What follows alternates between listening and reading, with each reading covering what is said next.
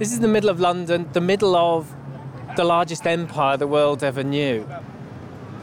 And in many ways, the place that we're standing in is a kind of heart of empire. This particular part of London has echoes that run right the way back to Imperial Rome.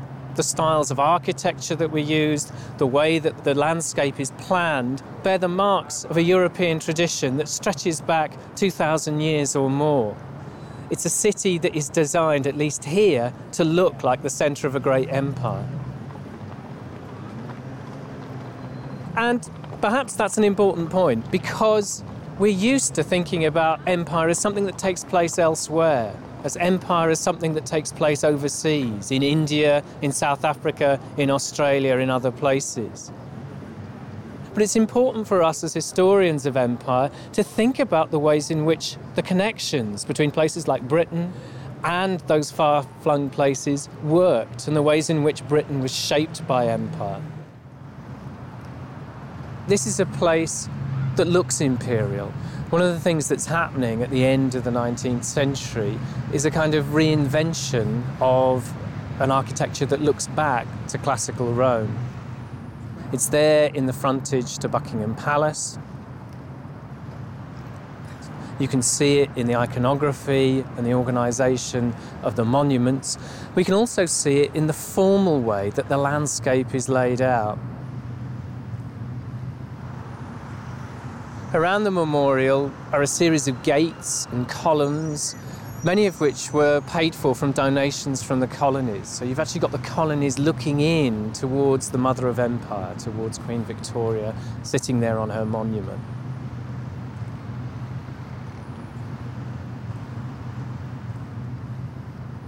As we walk along the Mall, we can see a whole series of other monuments to different aspects of empire.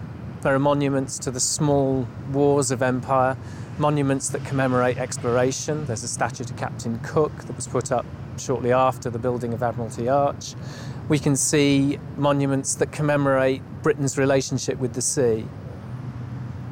We can read that in a different way. We can read that in a more complex way, which is about a kind of urban reassertion of Britain's imperial place. And what we're getting here is a kind of restatement or a reinvigoration of Britain's imperial role as expressed through the urban landscape. This is Trafalgar Square, another one of London's set-piece locations, and another place that was sometimes known by contemporaries as the heart of empire. It's another space that commemorates British military successes. In the middle of the square is Nelson on top of his column. And what we have there is a kind of commemoration of Nelson as the myth, the column not built until 35 years after the victory at Trafalgar. Arranged around the square are a series of other statues that commemorate generals and other kinds of military leaders. The two most obvious statues are the ones down on the south side of the square to Charles Napier and Henry Havelock, both of whom have been important figures in India. Henry Havelock, the one that was responsible for the suppression of the Indian Mutiny. Arranged around the square are a number of buildings, all of which have that classical theme. The National Gallery, built in the 1830s. Canada House, which was originally built in the 1820s. There's also a longer lineage of this kind of classical or neoclassical building in Trafalgar Square. We can move forwards to the 1930s. South Africa House, designed by Sir Herbert Baker who'd learnt his trade in South Africa itself, and then later moved on to be one of the architects involved in the building of New Delhi in India. Unlike the area around the Mall, unlike what gets done in the early years of the 20th century, Trafalgar Square is a place that changes incrementally. Trafalgar Square changes over the period from the 1830s through to the present day. It's also a problematic space. Unlike the area around Buckingham Palace, which is essentially flat, you've got the potential there to drive along ceremonial routeway. Here we've got a space that slopes away down from us. I think there are other reasons why it's rather different from what we see in the Mall.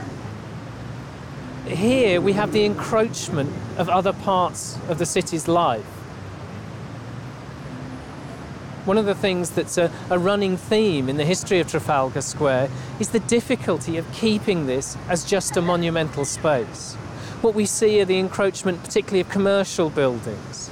Down on the south side of the square, there have been banks, there have been embassies, there have been offices, other kinds of activities that in some ways detract from almost the purity, almost the central idea of this particular space. Both the Victoria Memorial and Trafalgar Square have been described as the heart of empire, have been thought of as centres of empire. But I think that may not be the most productive way to think about the geographies of empire and the relationship between London and the rest of the empire. In some ways, what we want to be doing is thinking about different centres of empire within London.